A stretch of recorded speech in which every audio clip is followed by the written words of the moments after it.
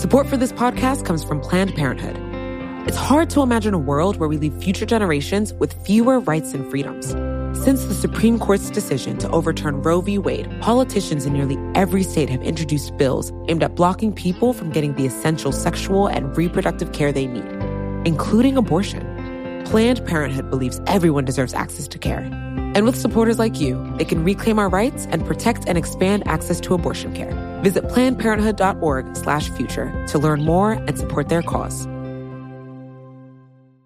Hi, we're Visible. We're the wireless company with nothing to hide. Seriously. Hidden fees? We don't have them. Annual contracts? Not our thing. Great wireless on just one line? Now that's more like it. Get unlimited 5G data powered by Verizon for just $25 a month. Taxes and fees included. That's right, $25 a month, every month.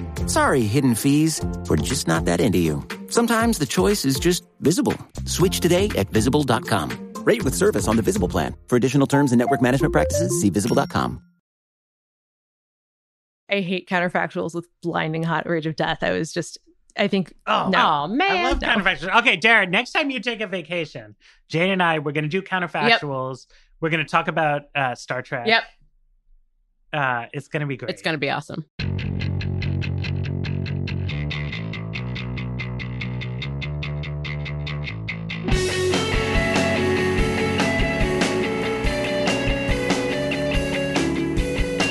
Hello, welcome to another episode of The Weeds on the Vox Media Podcast Network. I'm Matthew Iglesias, here as usual with Jane Coaston and ProPublica's Dara Lind. We obviously have had some opportunity to talk about the George Floyd protests and related issues, but there is so much raised by that we could delve into. We were talking offline, should we explain how to solve racism or how to fix policing? And we felt like we were maybe on firmer ground with policing for one episode. And just to be clear, like, I'm not an idiot. These are related topics. But I do also think that they are separable. Obviously, there are a lot of questions about race in America that have nothing to do with the police. And there are a lot of technical questions about what do we do with police departments and how they are managed, how they are funded, et cetera, in which improving racial equity is like one of several goals. But I also think that a lot of the reforms we're going to talk about today, the proponents of those reforms argue that they would address police brutality and police misconduct across the board.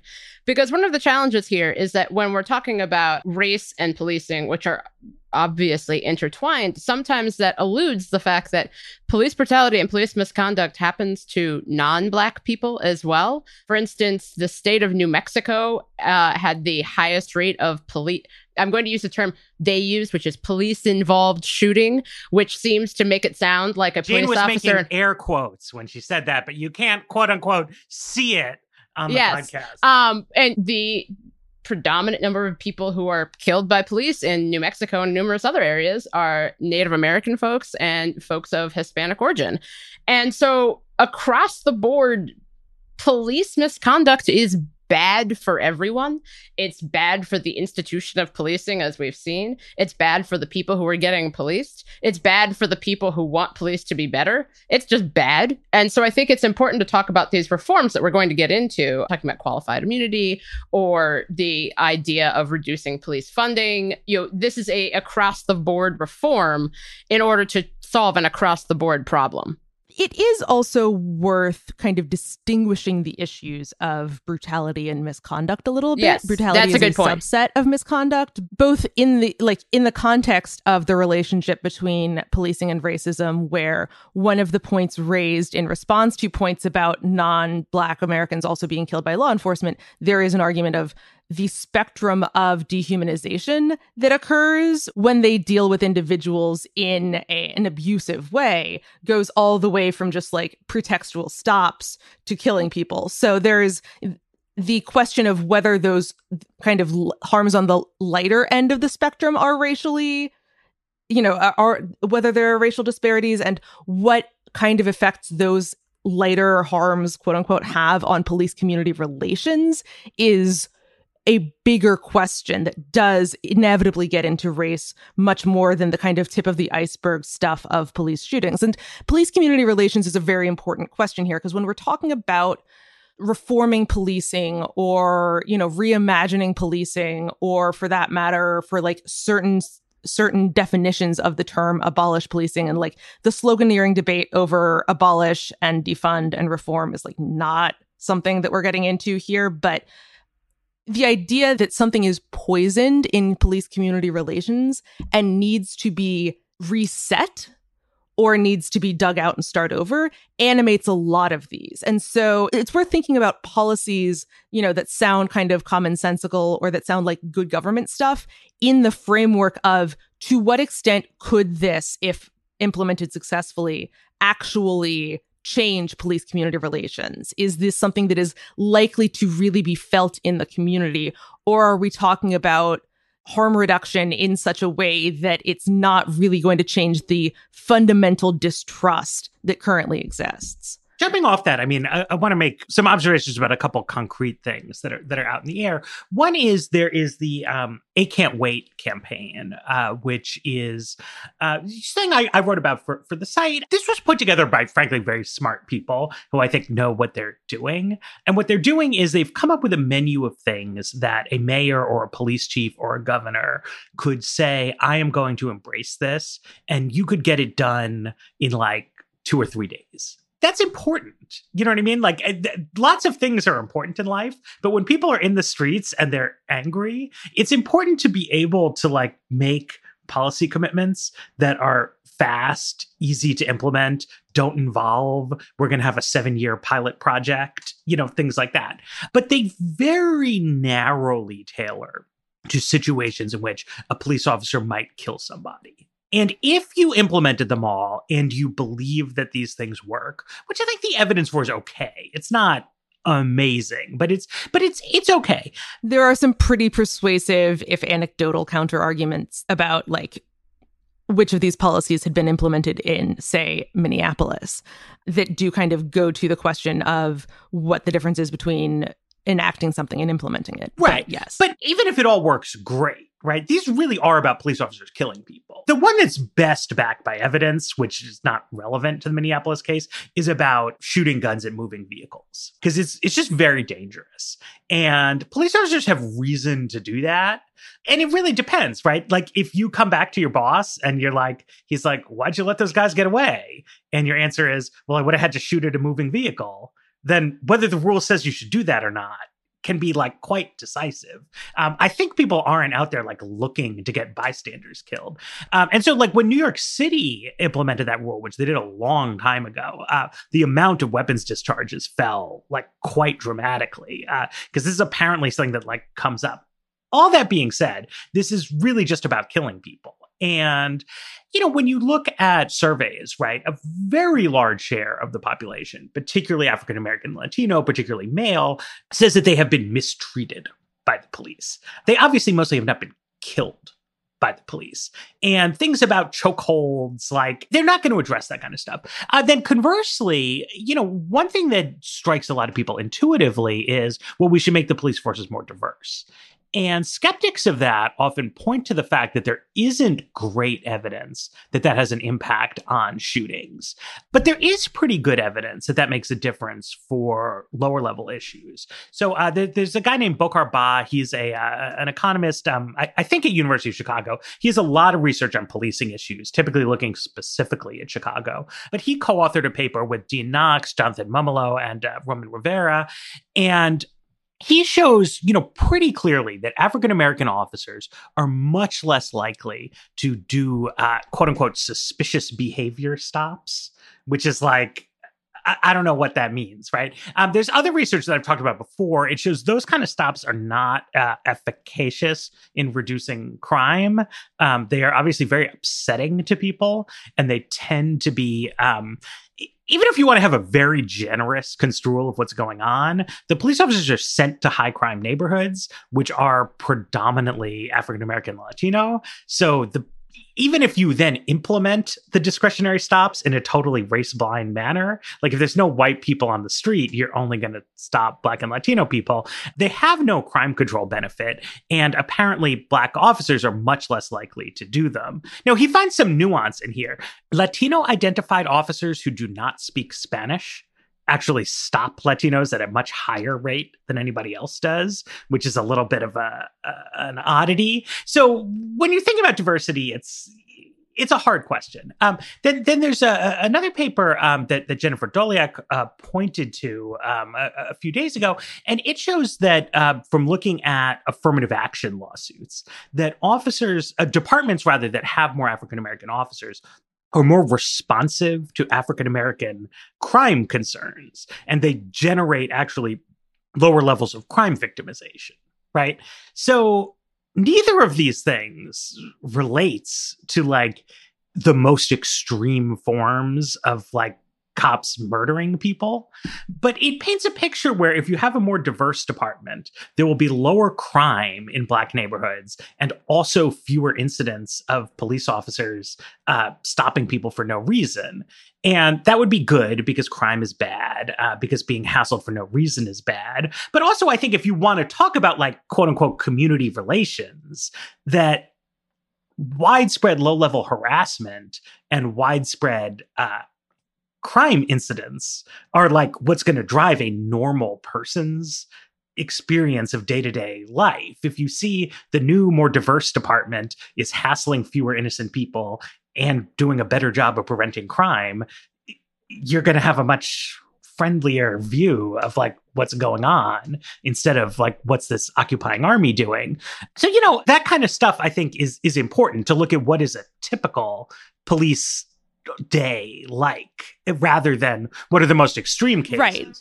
I think that the other thing about kind of the things that you're starting with in the concrete discussion is that there are things that can easily be done, which is to say have already been done in many places, and there are things that can be done without alienating any relevant constituencies, right? Like by definition, when we're talking about the last couple of waves of police reforms, with the exception of federal consent decrees and the institutional reforms that can happen downstream of those, in general, things that like city councils tend to enact, or that counties tend to enact, or policies that departments adopt themselves, are things that police officers either affirmatively want or if they're not hills they're willing to die on.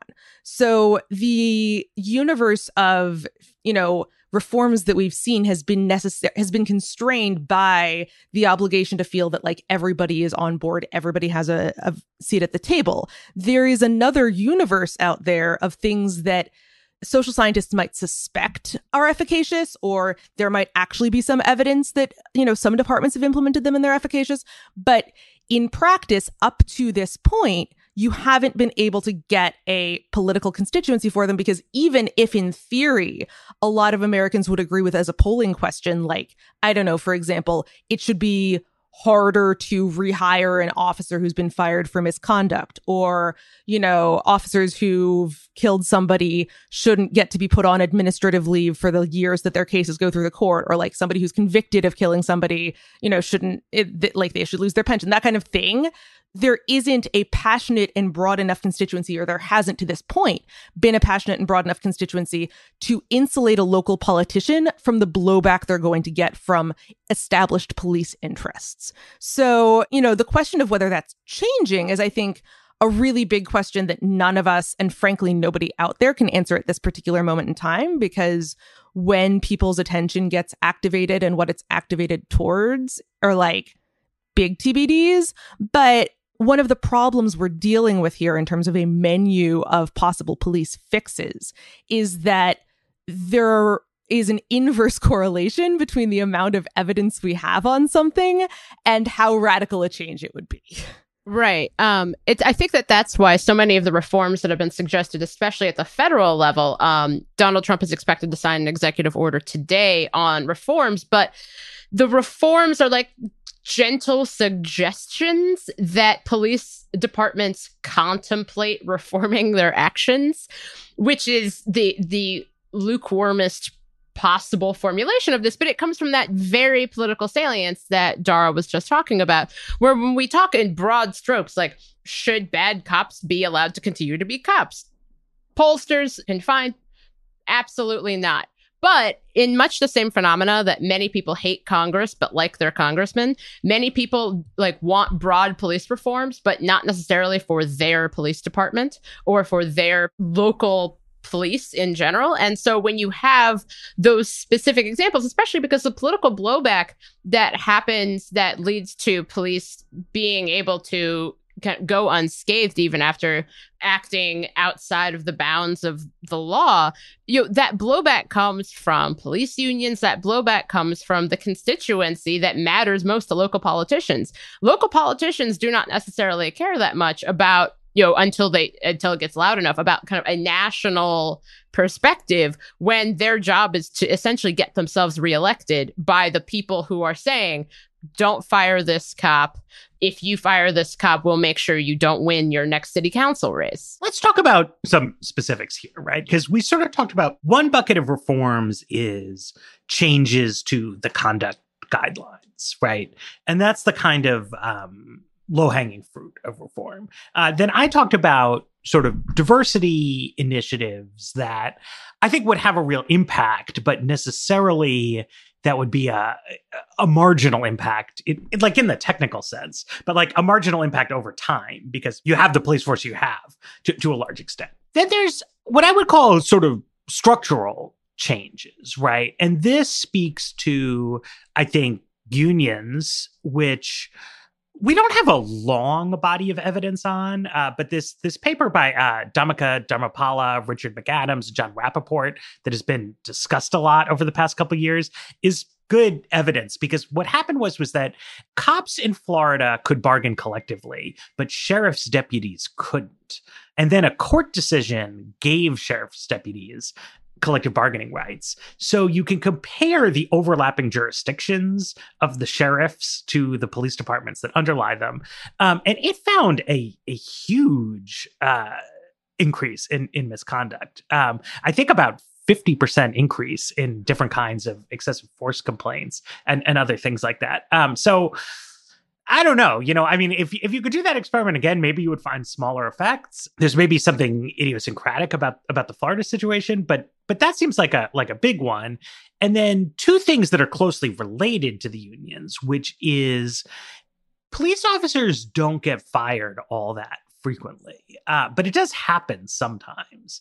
So you're typically talking about an officer who is quite a bit worse than the average officer to be in a position to get dismissed. And furthermore, given the kind of sociological research on network effects, the sort of officer who is likely to be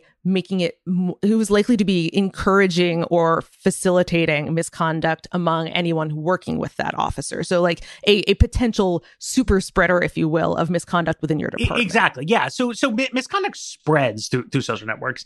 So there's good reporting. Wesley Lowery and a couple colleagues at the Washington Post did a big feature called Rehired about how frequently union arbitration mechanisms end up sort of forcing officers back onto the force. Then there's been a lot of somewhat disparate reporting on officers who kind of bounce around from department to department. In a lot of America, not that much actually around where we live, but a lot of America is very fragmented municipalities. So you could be fired from the Waltham police, and the next thing you know, you're in the Watertown police and something like that. And I think in a superficial sense, it's like, okay, this guy's an experienced police officer. He's worked in the region. Like, why not hire him, right?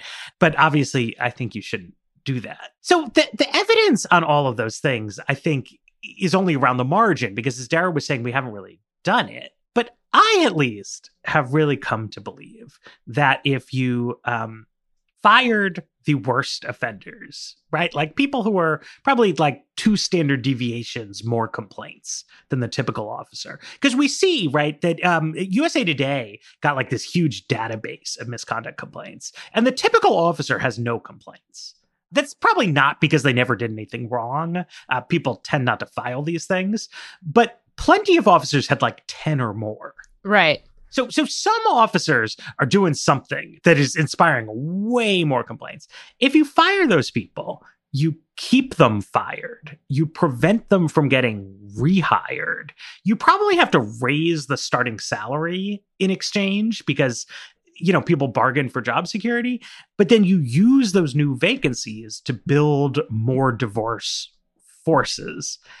It seems to me that you could have a much, much, much better situation, and that policing would still be recognizably similar to what it is today, but I think actually a lot better, because not firing officers who are engaged in egregious misconduct, or at best bumping them over into a neighboring department, like, it's just obviously terrible. Right. To be having a conversation about, oh, we tried these reforms and they haven't worked, when like the list of reforms you've tried doesn't include fire the people who are breaking the rules. Like, come on, like, what are we doing? Especially because you have departments that are like, we're going to use implicit bias training. But let's keep in mind that implicit bias training has its own history, and I'm largely concerned about the widening of its use. But also, the officer who murdered George Floyd had 17 misconduct complaints against him. A lot of these cases in which a police officer kills someone, particularly in these situations, if you go back and look at the complaints against them, you can see that, like, the excessive use of force complaints or general misconduct complaints. There's a history to this that I think we seem to forget when we're talking about these reforms. I think that the big rock, and like, it's not like you didn't mention this, Matt, but there are lots of ways that you could imagine going about the kind of firing bad cops problem. I was talking to my local subject matter expert about this, and he pointed out that you would want to create a mechanism that wouldn't allow someone who knew they were going to get fired to simply resign. And you'd probably want to have something of the kind of liability risk in there that is another arm of this problem, right? Like right now, both because of the legal doctrine of qualified immunity, which Jane's going to be getting into a little bit more in a later episode, but which, like, broadly construed is a judicial doctrine that you don't get to sue individual cops for depriving you of your civil rights. And the kind of general fact that officers and departments don't end up getting kind of hit with lots and lots and lots and lots of lawsuits. So there isn't a financial incentive to keep people playing by the rules. You would probably want to mix some of that in with any kind of don't rehire bad cops initiative, such that the liability would fall on the institution that was willing to hire people who had misconduct, cloud their records elsewhere. But how you would design this in a vacuum is a little bit academic, because this gets to core labor concerns. Like, when we talk about police unions, we're often talking about their function as an interest group, or as an ideological entity. And that's definitely relevant. And it's definitely a big part of why they've kind of become such an identity politics entity. But how quickly you can establish cause to fire someone, and what that does to their future employment prospects or their future, financial well-being, is not something that anyone would say a union can't bargain on. And so the question of how do you, is it necessary to break the police unions? And if so, how do you legally do that?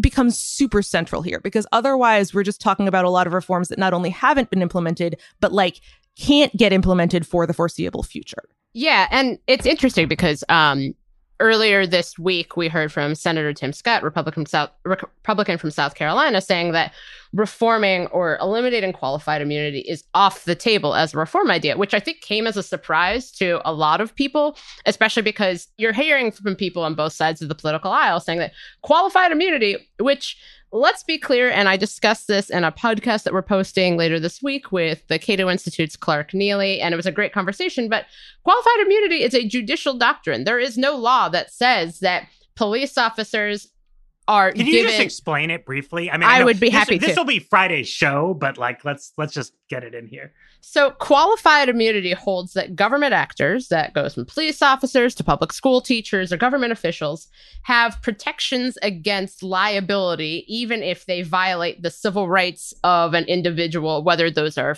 constitutionally protected civil rights or federally protected civil rights. Interestingly, this is basically something that the Supreme Court kind of made up. There were a couple of cases that took place in 1967 and 1982 in which the Supreme Court introduced this concept that qualified immunity is a defense that when you are sued for violating the federally protected rights of an individual, you can say that, yes, you violated those rights, but it was not clearly established that you should have known that you were violating those rights. And it stems from Section 1983 of the Penal Code, which the language has changed, but that's not particularly important just how that comes from. But qualified immunity is essentially a Supreme Court invented judicial doctrine that lower courts have given qualified immunity to bad cop after bad cop after bad cop after bad cop. Cops who have stolen, for example, $250,000 from a house they were searching. Cops who have strip searched children. All of these have been found by judges to have violated the constitutional rights of the individual, but they receive qualified immunity. And in fact, most qualified immunity decisions result in the officer or person getting qualified immunity. And so, we go into it in a great deal of detail, and the podcast will be coming out later this week. But when you're hearing from people outside of Congress is qualified immunity needs to end, this is a concern, this is essential, there's a way to pitch ending qualified immunity that appeals to literally every politic. And yet Republicans have said, look, absolutely not, we won't do this. That Republicans are more interested in introducing implicit bias training or introducing diversity initiatives, and not at challenging qualified immunity, which is it is the most activist of judicial activism. It's interesting to me, but it's a part of this whole conversation. Okay, we desperately need to take a break, but then I do think it's good to come back to that. Support for this podcast comes from Planned Parenthood. Your body is your own. That's why Planned Parenthood is committed to ensuring that everyone has the information and resources they need to make their own decisions about their bodies, including abortion care. Today, lawmakers who oppose abortion are challenging Planned Parenthood. Affordable, high-quality basic health care for more than 2 million people is at stake. Planned Parenthood believes that health care is a basic human right. That's why they fight every day to push for common-sense policies that protect our right to control our own bodies. They also work tirelessly to oppose the onslaught of new policies aimed at interfering with personal decisions best left to patients and their doctors. They won't give up, and they won't back down. You can join Planned Parenthood in the fight to help make sure that the next generation can decide their own futures. The organization needs your support now more than ever. With supporters like you, they can reclaim our rights and protect and expand access to abortion care. Visit PlannedParenthood.org/future to learn more and support their cause. Support for The Weeds comes from Burrow. Okay, are you ready for the understatement of the century? Buying furniture can be frustrating. You end up visiting a bunch of stores searching aimlessly for the right pieces to match your home, then spend hours trying to get those pieces together, or together again if you got it wrong the first time. And that's even if you were able to get it through the door. Burrow is a furniture company that wants to make the whole thing easier. Burrow's new Dune line features a contemporary yet timeless look inspired by the craftsmanship of classic mid-century construction. If you're looking to bring a sense of luxury, comfort, and durability to your outdoor spaces, you might want to consider Burrow. Like all of Burrow's pieces, they offer easy assembly and disassembly so you can move or store them away as needed. Not only that, they ship straight to your door for free. Listeners of The Weeds can get 15% off their first order at burrow.com/weeds. That's Burrow, BURROW.com/weeds for 15% off. Burrow.com/weeds. I think we speak here, but between Jane and Dara's latest points, right, to sort of dual political sensitivities that exist around this, right? One is, I think more obvious, or at least more familiar to listeners to this show, and that is pro-cop ideological sentiment on the American political right. This is something that I think was not a particularly salient feature of American politics traditionally, but a real consequence of Black Lives Matter activists putting this issue on the table has been to create a self-conscious counter-mobilization where we now see cops talked about more in the way that we talk about the troops. Right. We have the thin blue line flags. The creation of police as an identity group they something that you do not become or stop becoming, but like that it is a like immutable characteristic to be a police officer raises so many questions. And of course, this isn't new exactly, but it's part of the dual movement. The construction of a polarized politics around policing has been a shift in this kind of sentiment, which to some extent has hardened attitudes on the right in a way that can make reform difficult. The other thing that Dara was pointing to is that a lot of the things that are problematic about how police misconduct is handled structurally are just identical to issues that are raised for civilian public employees. And while Democrats increasingly don't have like cop identity politics, if anything, the opposite, like Democrats want to be seen as reformers now. But they don't want to be seen as anti-teacher. And they don't want the teachers' unions to see them that way. But the concerns that police reformers raise about how police disciplinary issues are raised are very, very, very closely paralleled to how education reformers see teacher union contract problems. And the sort of agenda items that I outlined before about raise the starting salary, reduce the job security, make it harder to shuffle around from place to place. Like, I believe in that. I'm not just being an ironist here, but like I copy and pasted that from like when I used to cover education policy issues more. Like that is human capital centric education reform best practices. That if you eliminate the people who are 2 sigma worse than average, replace them with average performers, you make the compensation more front loaded so that the burnouts quit rather than hanging on doing a bad job. And you try to stop politicians from compensating employees with bad job practices. And you instead say, look, like we are going to pay you money. This is going to be a good job that you are going to want to have, but you will lose the job if you don't do it well. That is a reform agenda that raises a lot of sensitivities in a practical sense for Democrats at the state legislature. It is a hard ask politically to ask a mayor or a city council or state legislator to cut the police budget by 3%.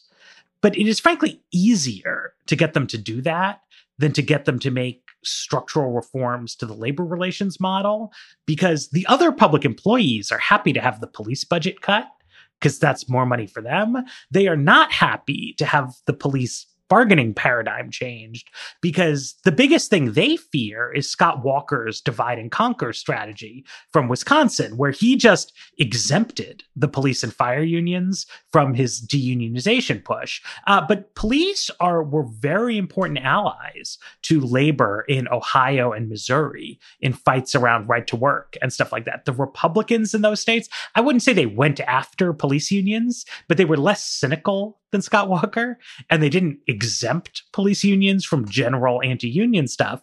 And then the police, precisely because conservatives like cops, the police became incredibly valuable allies to labor.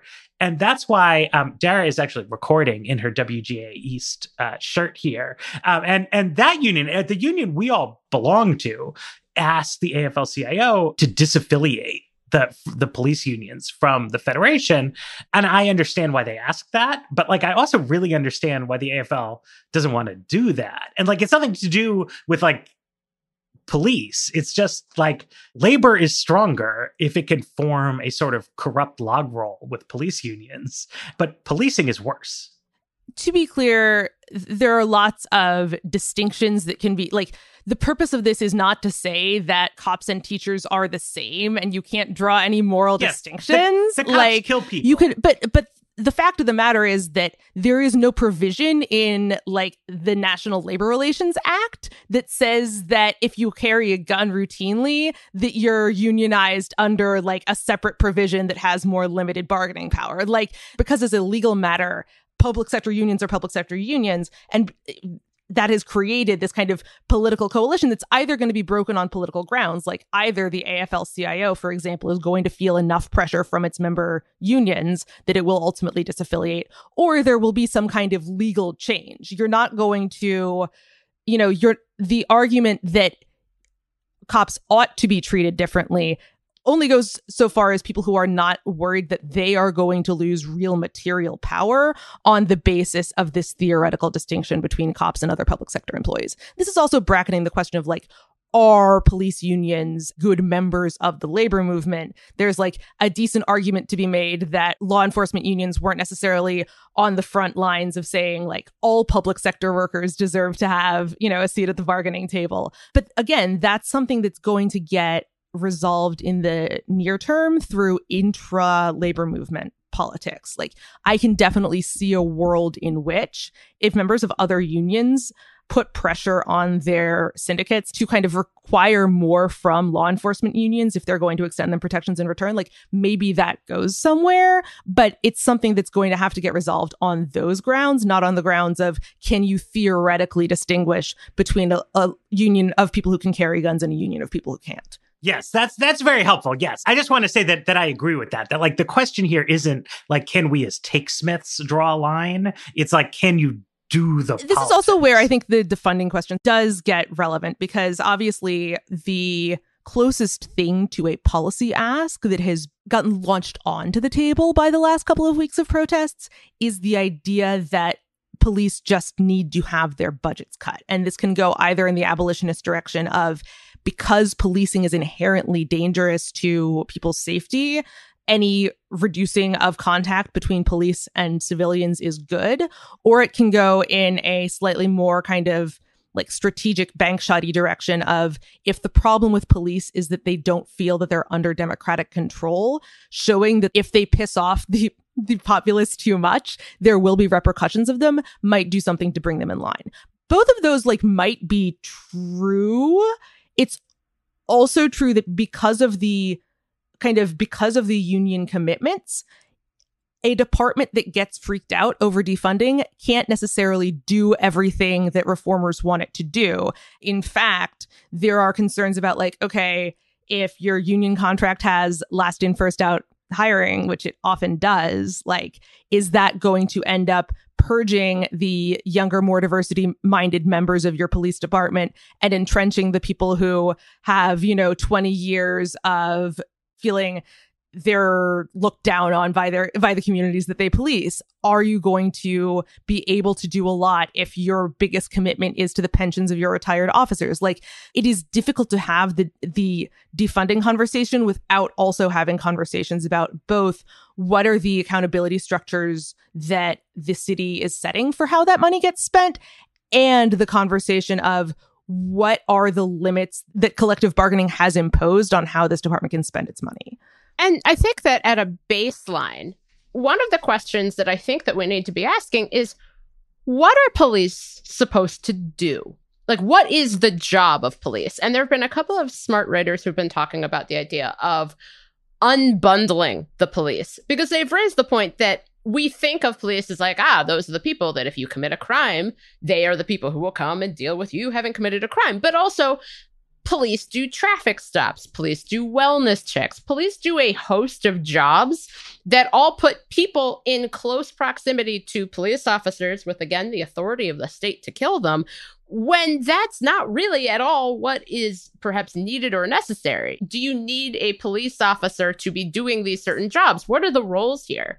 This is when I put on my libertarian hat and start thinking about the laws that we have in place in general and how we think about those laws that across the board, when you have conversations, even this reform conversation, we're asking police to put in place reforms that they themselves will enforce, which seems a little circuitous. If you are charged with disorderly conduct, for example, what is disorderly conduct? If you are charged with a number of offenses that can land you in jail for any length of time, even before you begin to be processed through the legal system, a lot of those crimes are based largely on the interpretation of the person who called the police on you. So if someone happens to think that your conduct appears to be disorderly, they will call the police. Why are they calling the police? Because that's what you do. You call the police when you see something because you have to say something.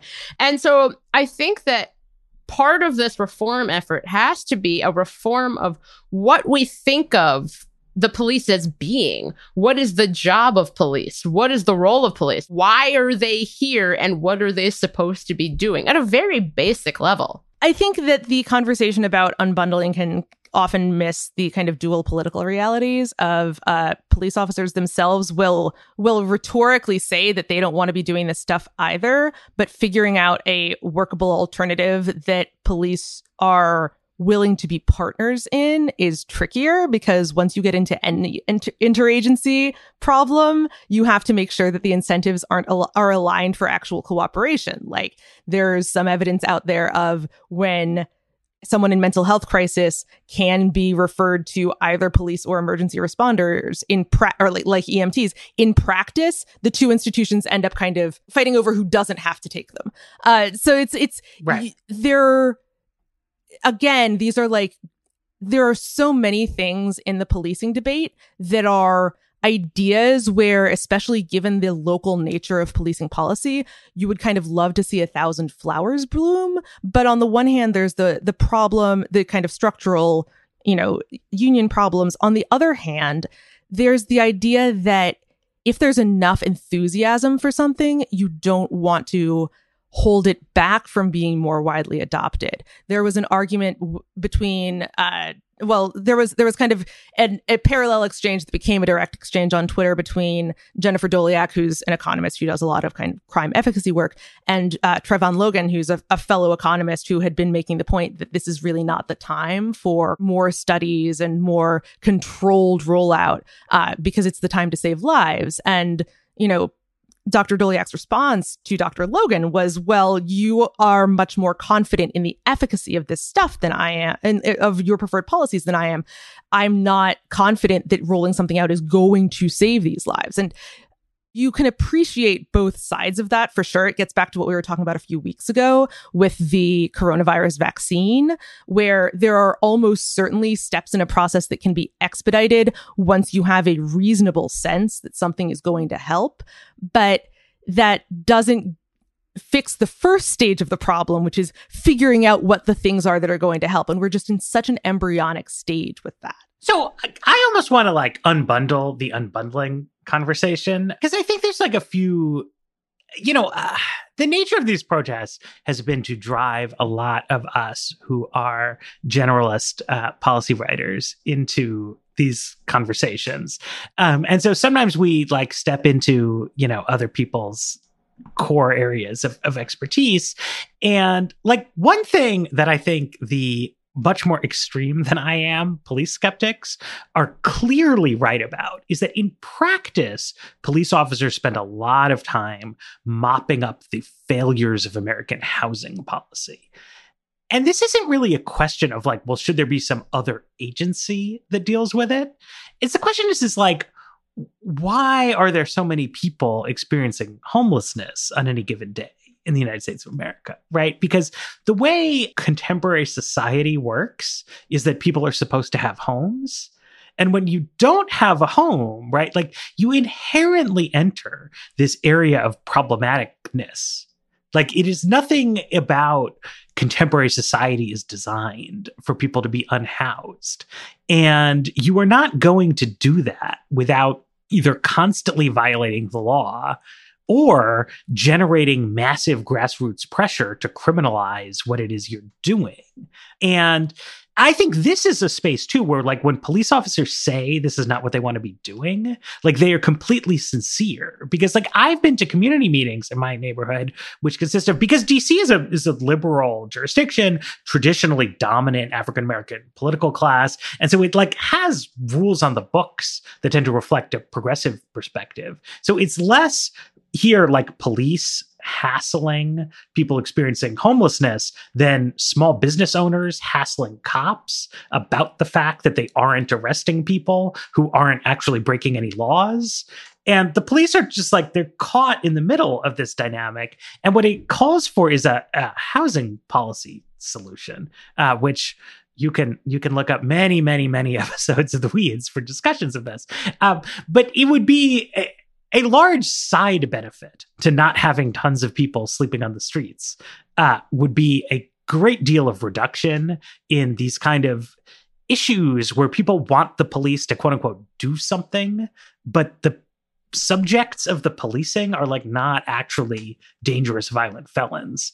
Some of this other stuff about traffic stops, I worry about. I would like to hear an interview with like a 911 dispatcher, or not even a dispatcher, but like I know a guy who designs computer systems to manage 911 dispatch calls. And like, he is very skeptical of this. I don't know, right?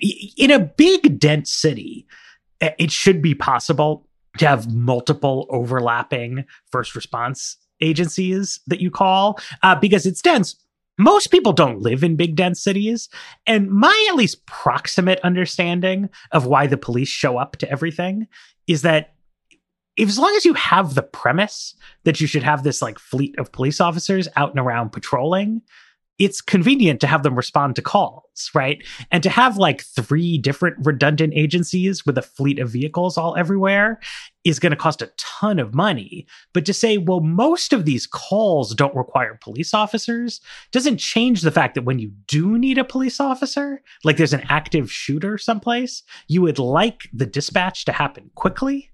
Right? Like, it's not good enough to say, like, well, this kind of spree killing is rare, so that's why we didn't bother to, like, send anyone over there. We had an unarmed mental health specialist nearby, but we didn't really think he should handle, you know, like, it's a tough situation, like, where the nitty gritty, I think, needs some work. Probably not in New York and San Francisco. Like, I think they should like go ahead, like full Trayvon Logan, like let's just get her done here. Because they've got, New York in particular has like a bajillion cops per square mile. And often the number of NYPD officers there are is insane. Well, so all aspects of the discourse wind up overweighting New York. So something I want people to recognize when they read takes that emanate from New York is that New York City has an unusually high number of police officers per capita, and also has by far the most people per square mile of any place in the United States. So if you look at officers per square mile, New York is like off the charts, right? So there's a lot of conversations you could have about New York City that I think don't necessarily apply to the rest of the country in terms of like, do they actually need a police officer every 6 feet? It's also a very low crime city. So like the case for doing things where your worry might be, oh, there might be some more crime is like pretty weak in New York. I think, you know, if you're talking about Phoenix, you might want to look at these things differently. Anyway, that's unbundling. I think it's like promising, but it's complicated. I feel more like Jennifer Doliak.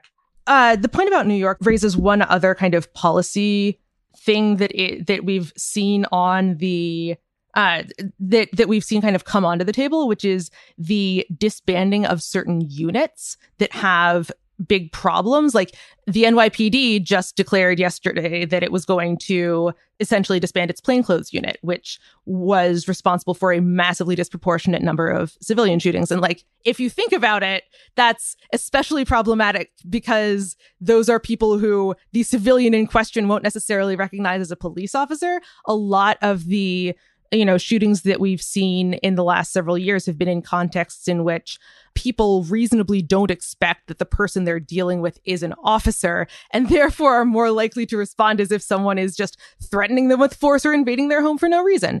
The use of kind of specialty units gets at the question of what is policing for, because it's exactly the kind of, it sounds like the sort of technocratic targeted approach that if you really, really cared about solving crimes, you would have all of these specialists who know exactly what the patterns of behavior for particular kinds of crimes are and know how to go about their day-to-day business in a way that's going to like have the biggest leverage. But in practice, this is often where the work that beat cops do, to the extent that there are, some beat cops are like invested in police community relations, can get undermined when you have some guys in a, gun recovery unit driving around, just jumping out, frisking people and like threatening them and running off. So this is kind of something else to kind of keep an eye on as departments figure out what they can do. It's not, it's obviously not like getting rid of those officers, and that it's not going to satisfy any kind of abolitionist demands for that reason. But it's going to be interesting to see whether that gets more widely adopted and what effect that has on, if any, on crime. Because one of the other questions here is no politician is going to be happy if crime goes up. But if crime doesn't go up, it makes it very, very hard for, in theory, for law enforcement to argue in future that they are the thing stopping society from degenerating into total Mad Max. I mean, those specialist units, I think definitely deserve a closer look. I mean, because you've seen so many times, right? There was the Baltimore Gun Trace unit. There was the LA Ramparts unit. Like huge corruption scandals often seem to emanate from these kind of special units, which really raises the question of like, what is the intended purpose of them?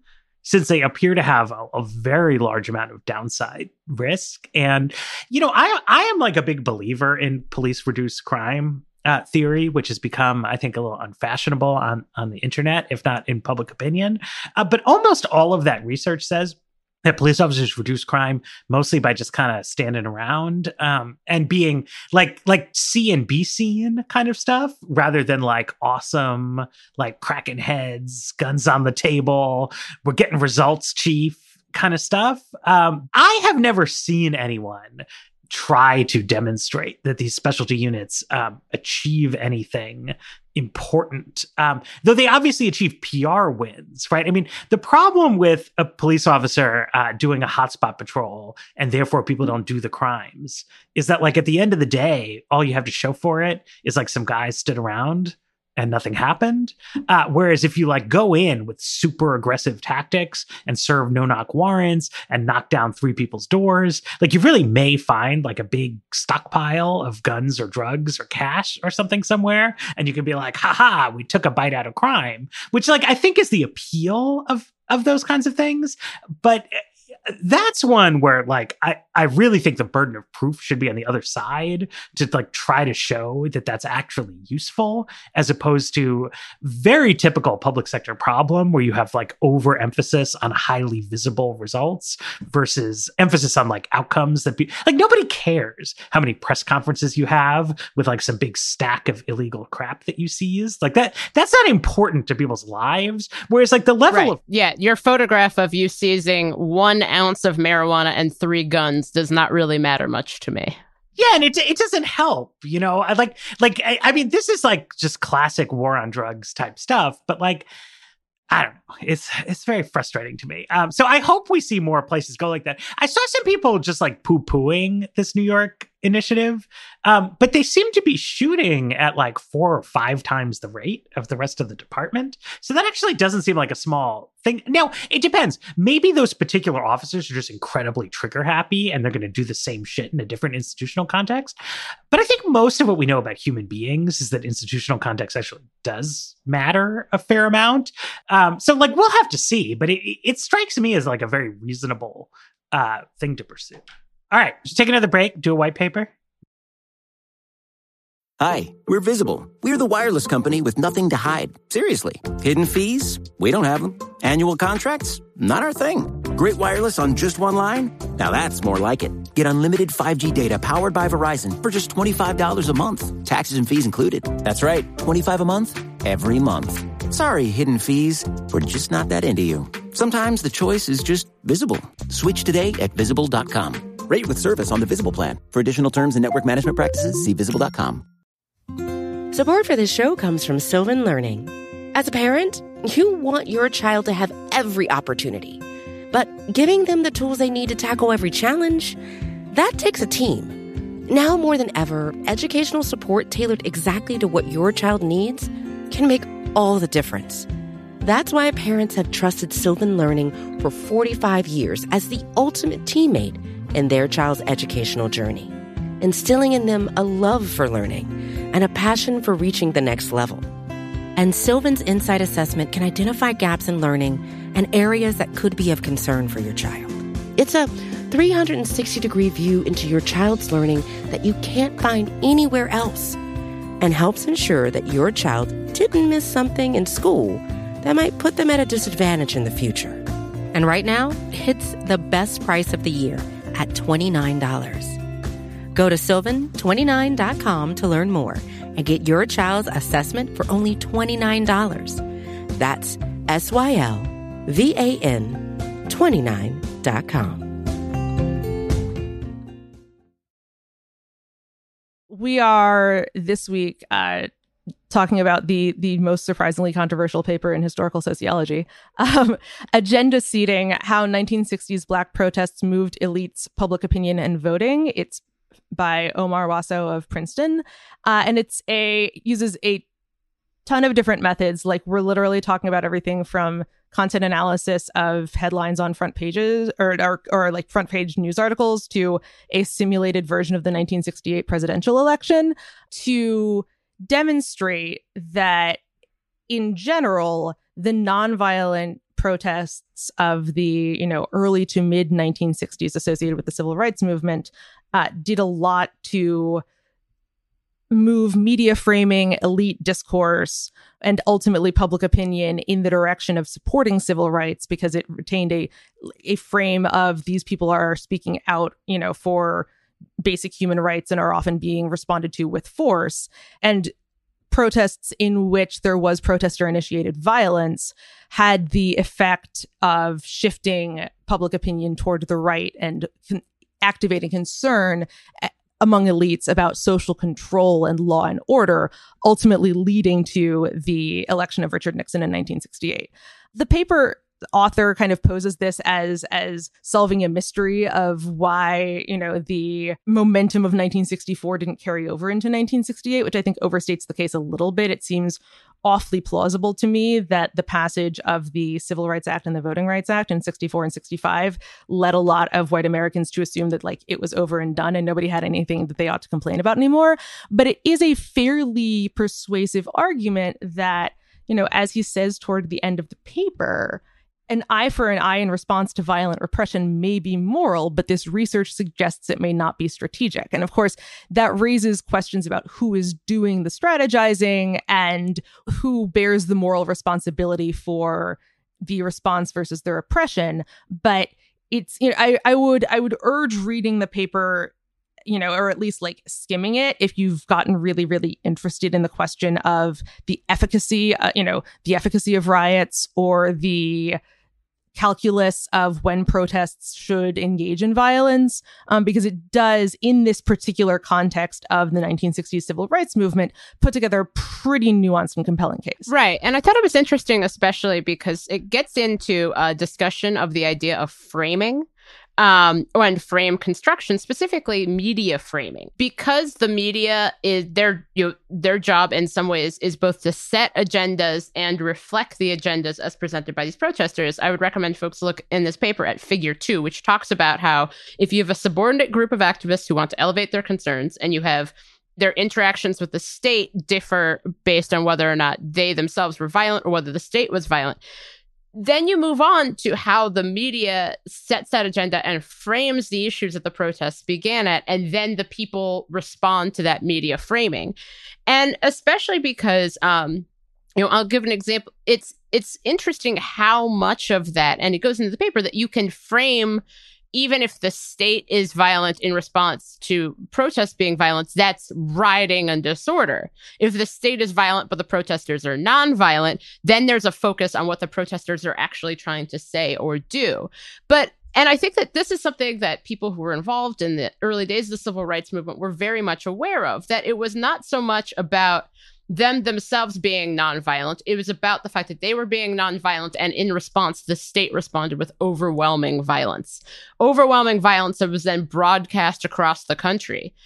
And at the same time, I completely understand, because reading this, Dara noted that quote about, kind of the difference between efficacy and morality, because from a moral standpoint, that shouldn't be necessary. You should not have needed to see police dogs launched on small children to think, I think something bad is happening in Alabama right now, and we should maybe do something about it. But the people who were behind these protests were well aware that that is what white Americans largely needed to see, because they were unaware at best and blinkered at worst from what was happening to such a large swath of their own country. And so I think that this paper is very useful, but it is not very what's the best word? It's useful, but it does not make me feel better, which is, what so much of academia is. I think, this paper, right? It's interesting to me primarily because of the detailed empirical work. And I think it's important to contextualize it, though, as like, this is the theory that leaders of nonviolent resistance movements had all along, right? And if you look at the writings of Gandhi, at the not the big sermonizing of Martin Luther King, but the detailed organizing of him and the Student Nonviolent Coordinating Committee. And you can go forward. There was this weird video game came out in 2006 that's called A Force More Powerful. And it was based on a bunch of work that had gone in with nonviolent resistance movements. And I met this Serbian guy who was involved with a group called Otpor over there, which was a nonviolent resistance protest movement in Serbia, inspired by Dr. King, inspired by Gandhi. They were very effective.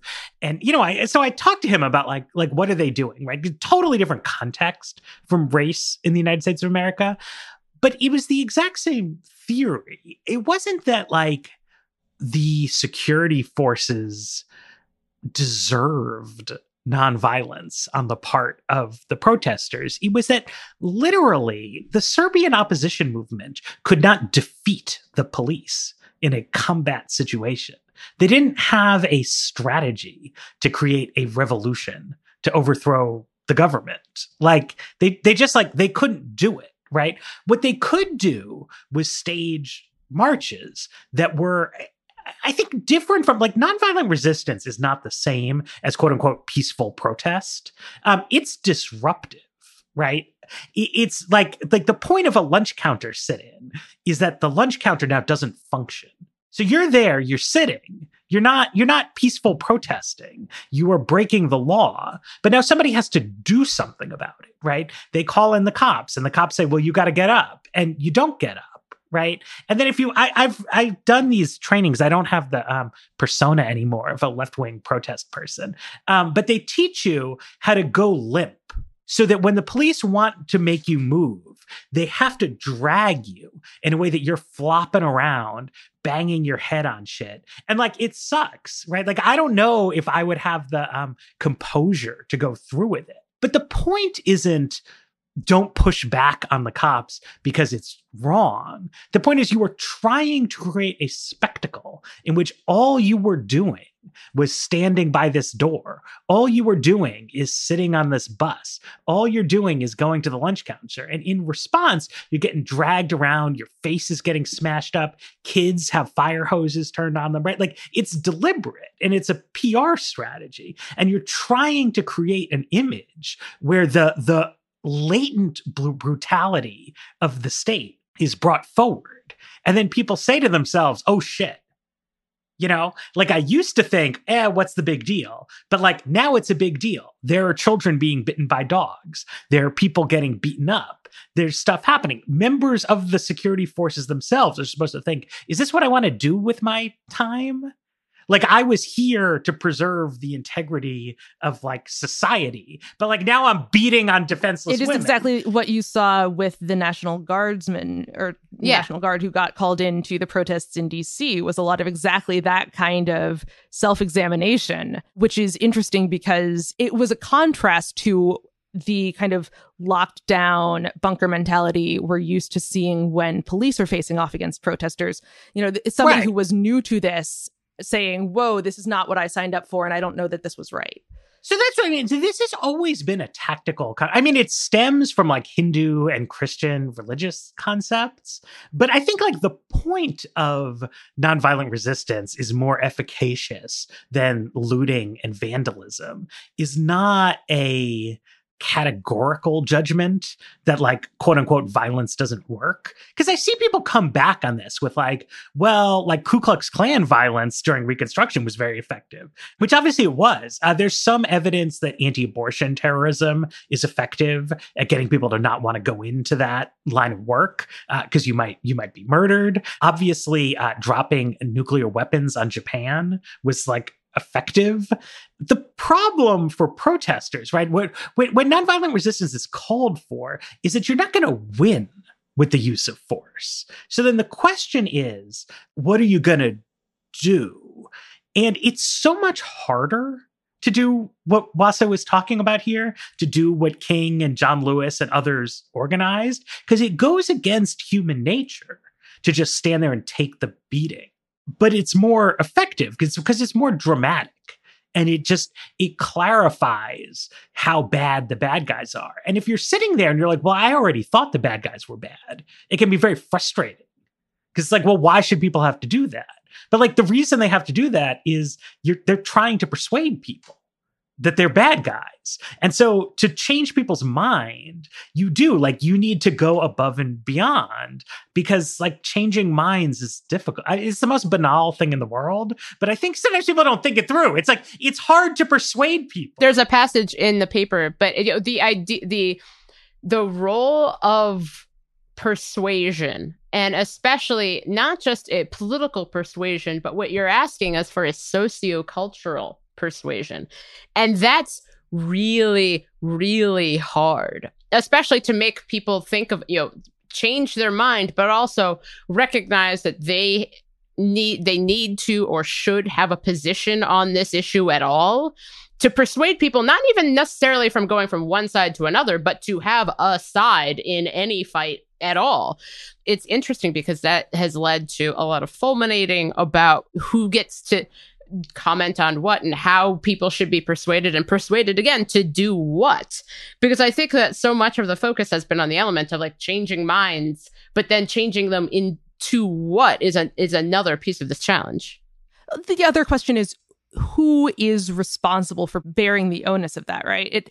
It can always be difficult when we're talking especially about the difference between nonviolent and violent protests. Like, the only thing that differentiates something from getting coded as a violent versus nonviolent protest in this paper is essentially, did somebody pull out a gun? Did somebody start, start setting fires? That doesn't necessarily mean that that's what the leaders of the protest wanted. That doesn't necessarily mean that a majority of people taking part in the action weren't committed to nonviolence. And so in addition to the moralized discussion of, is it appropriate to blame the movement or to blame protesters for acts of violence, in addition to the question of like, is that even something that people should be judging or blaming for? You have the idea of like, okay, when we're talking about framing, does the media accurately reflect the, and this is something that I think nobody got right during the last couple of weeks. It's very, very difficult to know exactly how many people among a protesting group of people are there having already decided that they were willing to destroy property or to, antagonize or like throw things at police or whatever. How many of those people got caught up in the heat of the moment? How many of those people opposed it silently? And how many people were trying to stop it? Like, you don't have a sense of that. And so trying to characterize that group is difficult. The other deeper level of who gets agency is, to what extent is it appropriate to treat violent repression as just like a thing that happens, right? As opposed to giving like explicit blame to security forces for creating the conditions. In the case of this paper, because a lot of it focuses on the 1968 election and the April 1968 riots following the assassination of Martin Luther King, the conclusion is essentially that had Martin Luther King not been assassinated, Democrats would have won in 1968, which is like, when you're playing with counterfactuals, you're always playing with fire. So it's definitely a like bold claim. But if you flip the script on that, you can see the assassination of Martin Luther King as an extremely effective act of right-wing political violence. Where like, for all of the talk in this paper about like left-wing movements are going to shift the narrative against them by using violence, this successfully, ended up shifting the frame against support for civil rights and towards support for a racially conservative law and order mentality. So, it's just worth bearing in mind that you should be giving agency to, the people who are, especially people who are thinking actively about how their actions fit into a broader strategy and to what extent they're willing to live with some, blowback in order to pursue some broader goal. But it's also worth bearing in mind that the conditions that those people are dealing with are themselves the product of choices that got made by people with a little more power. But I think even in your frame, Dara, right? It's like it's kind of a numbers game, right? But like assassinating King radicalizes essentially the target community, and they deploy more violence. And then the rioting radicalizes the white community, and it becomes more right wing. But in America, like when that happens, white people just win the election. Right. Like the unfairness comes down to the numerical imbalance to some extent. And so it's like the strategy that works for the majority, I don't know, like it's an unlevel playing field. It's also interesting because so much of that is in 1968, white voters are responding not to the murder of a civil rights leader, but to the reaction to the murder. And so much of this, even the moment that we're having now, or what we had after Charlottesville, or after the murder spree of Dylann Roof, is so much reacting to the reaction, which I find to be kind of a fascinating phenomenon more broadly. This also makes me think that we should do an entire counterfactuals episode, because Democrats could have won in 1968 is the counterfactual I will not buy in on. I absolutely will not. I hate counterfactuals with blinding hot rage of death. I think, no. Oh, man. I love counterfactuals. Okay, Darren, next time you take a vacation, Jane and I, we're going to do counterfactuals. Yep. We're going to talk about Star Trek. Yep. It's going to be great. It's going to be awesome. If Cisco hadn't gone back during the Bell riots, we might never have developed the utopian welfare state. That's true. So too much to talk about Bejor. Yeah. Well, see, Bejor goes back to nonviolent resistance. Calm down, Kira. No one wants to hear about that right now. Anyway, I think that the fact that we're discussing Star Trek Deep Space Nine means that we should probably wrap up this episode. Done. Okay, let's go. Yes. Thanks, everybody. Thanks to our sponsors. Thanks to everyone who participates in the Facebook group. Thanks to Jeffrey Geld, our producer. And News will be back on Friday with Jane's interview all about qualified immunity. So check that out. Bye.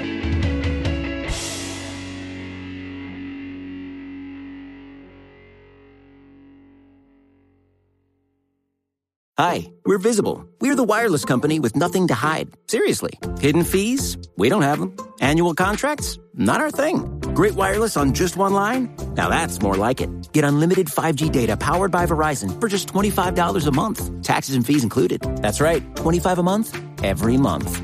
Sorry, hidden fees. We're just not that into you. Sometimes the choice is just Visible. Switch today at Visible.com. Rate with service on the Visible plan. For additional terms and network management practices, see Visible.com.